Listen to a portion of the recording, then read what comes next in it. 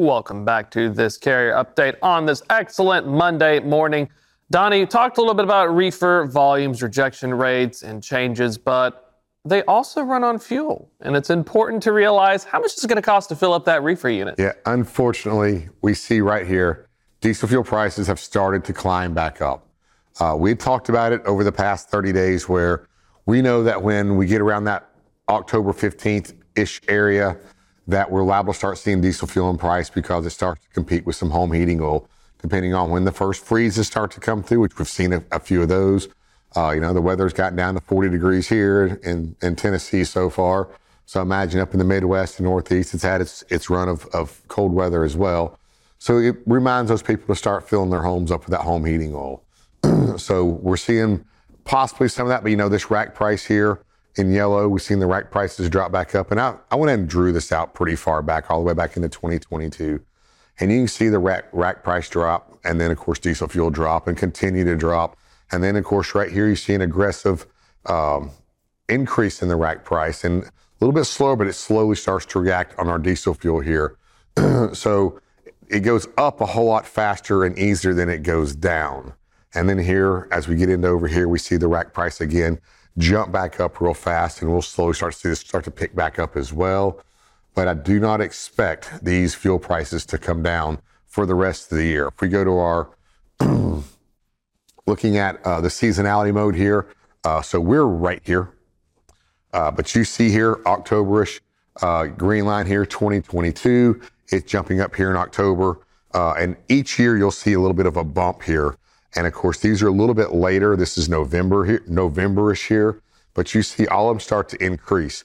What you don't see in all 4 or 5 of these lines is you don't see them start to decrease between now and the end of the year. They may go up a little bit and hold steady. This slightly came down just a few cents, but most of the part, of course, these was extremely high fuel prices here, but you'll see them probably stay elevated from now through the end of the year. We had a situation as well. One of the reasons is the crunch. There was greater fear that Germany, European countries would use a lot of diesel for energy. They were able to stockpile it. You can see a reason behind some declines. But I think that's such a great point, which is when you're going into the winter months, you're going to see more usage just because it's competing against other things. And I mean, for drivers and carriers, this is a challenge because we even saw on some earnings calls the talks about the higher price of fuel in spite of the fact that large carriers are getting a fuel surcharge. Yeah, very true. And talking about fuel prices going down, if you look over here, it's probably that February-ish mark. Some in January, they may start to decline, but it's more likely going to be probably February-ish. Oof. Before we start seeing some declines in these fuel prices. Now, we don't like to talk politics on here, but next year is going to be an election year. And if we look at this little orange line here for 2020, you might see this happen again, drop down. We had some very low diesel fuel prices during 2020 from, basically May all the way through November. Mm-hmm. And then, of course, you see November, election over, fuel prices take back off. So we might see some fuel prices reduced during this time because they want to appease both the Democrat and Republican parties, and they don't want to draw a lot of attention towards the oil companies.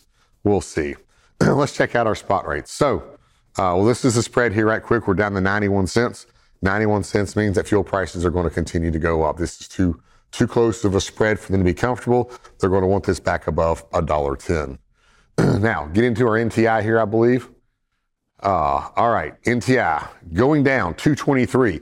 Fuel prices going up, spot rates going down. The worst combination right now. And we're heading to a fourth quarter everybody's probably hoping and praying to get to fourth quarter, make some better money, pay off some bills that happened back from the second and third quarter and get everything caught up. The problem is they're not going to be able to make that extra money to pay off those bills. And we might see a lot more companies exit when we get into that slower period of the first quarter. So that's the problem right now. And, it's going to probably be before we get the next big bump. We might see a small bump at the end of the month, but we're really going to get really close to the holidays and hopefully some capacity will tighten up. But again, don't cross your fingers. Exactly. Still remaining a capacity issue. In spite of all of our attempts of getting more demand, just too many trucks, folks. But that's a wrap for this carrier update. We'll be back one more time later on to round out the show. But for now, I'm going to toss it back over to Kaylee and Anthony for our next guest.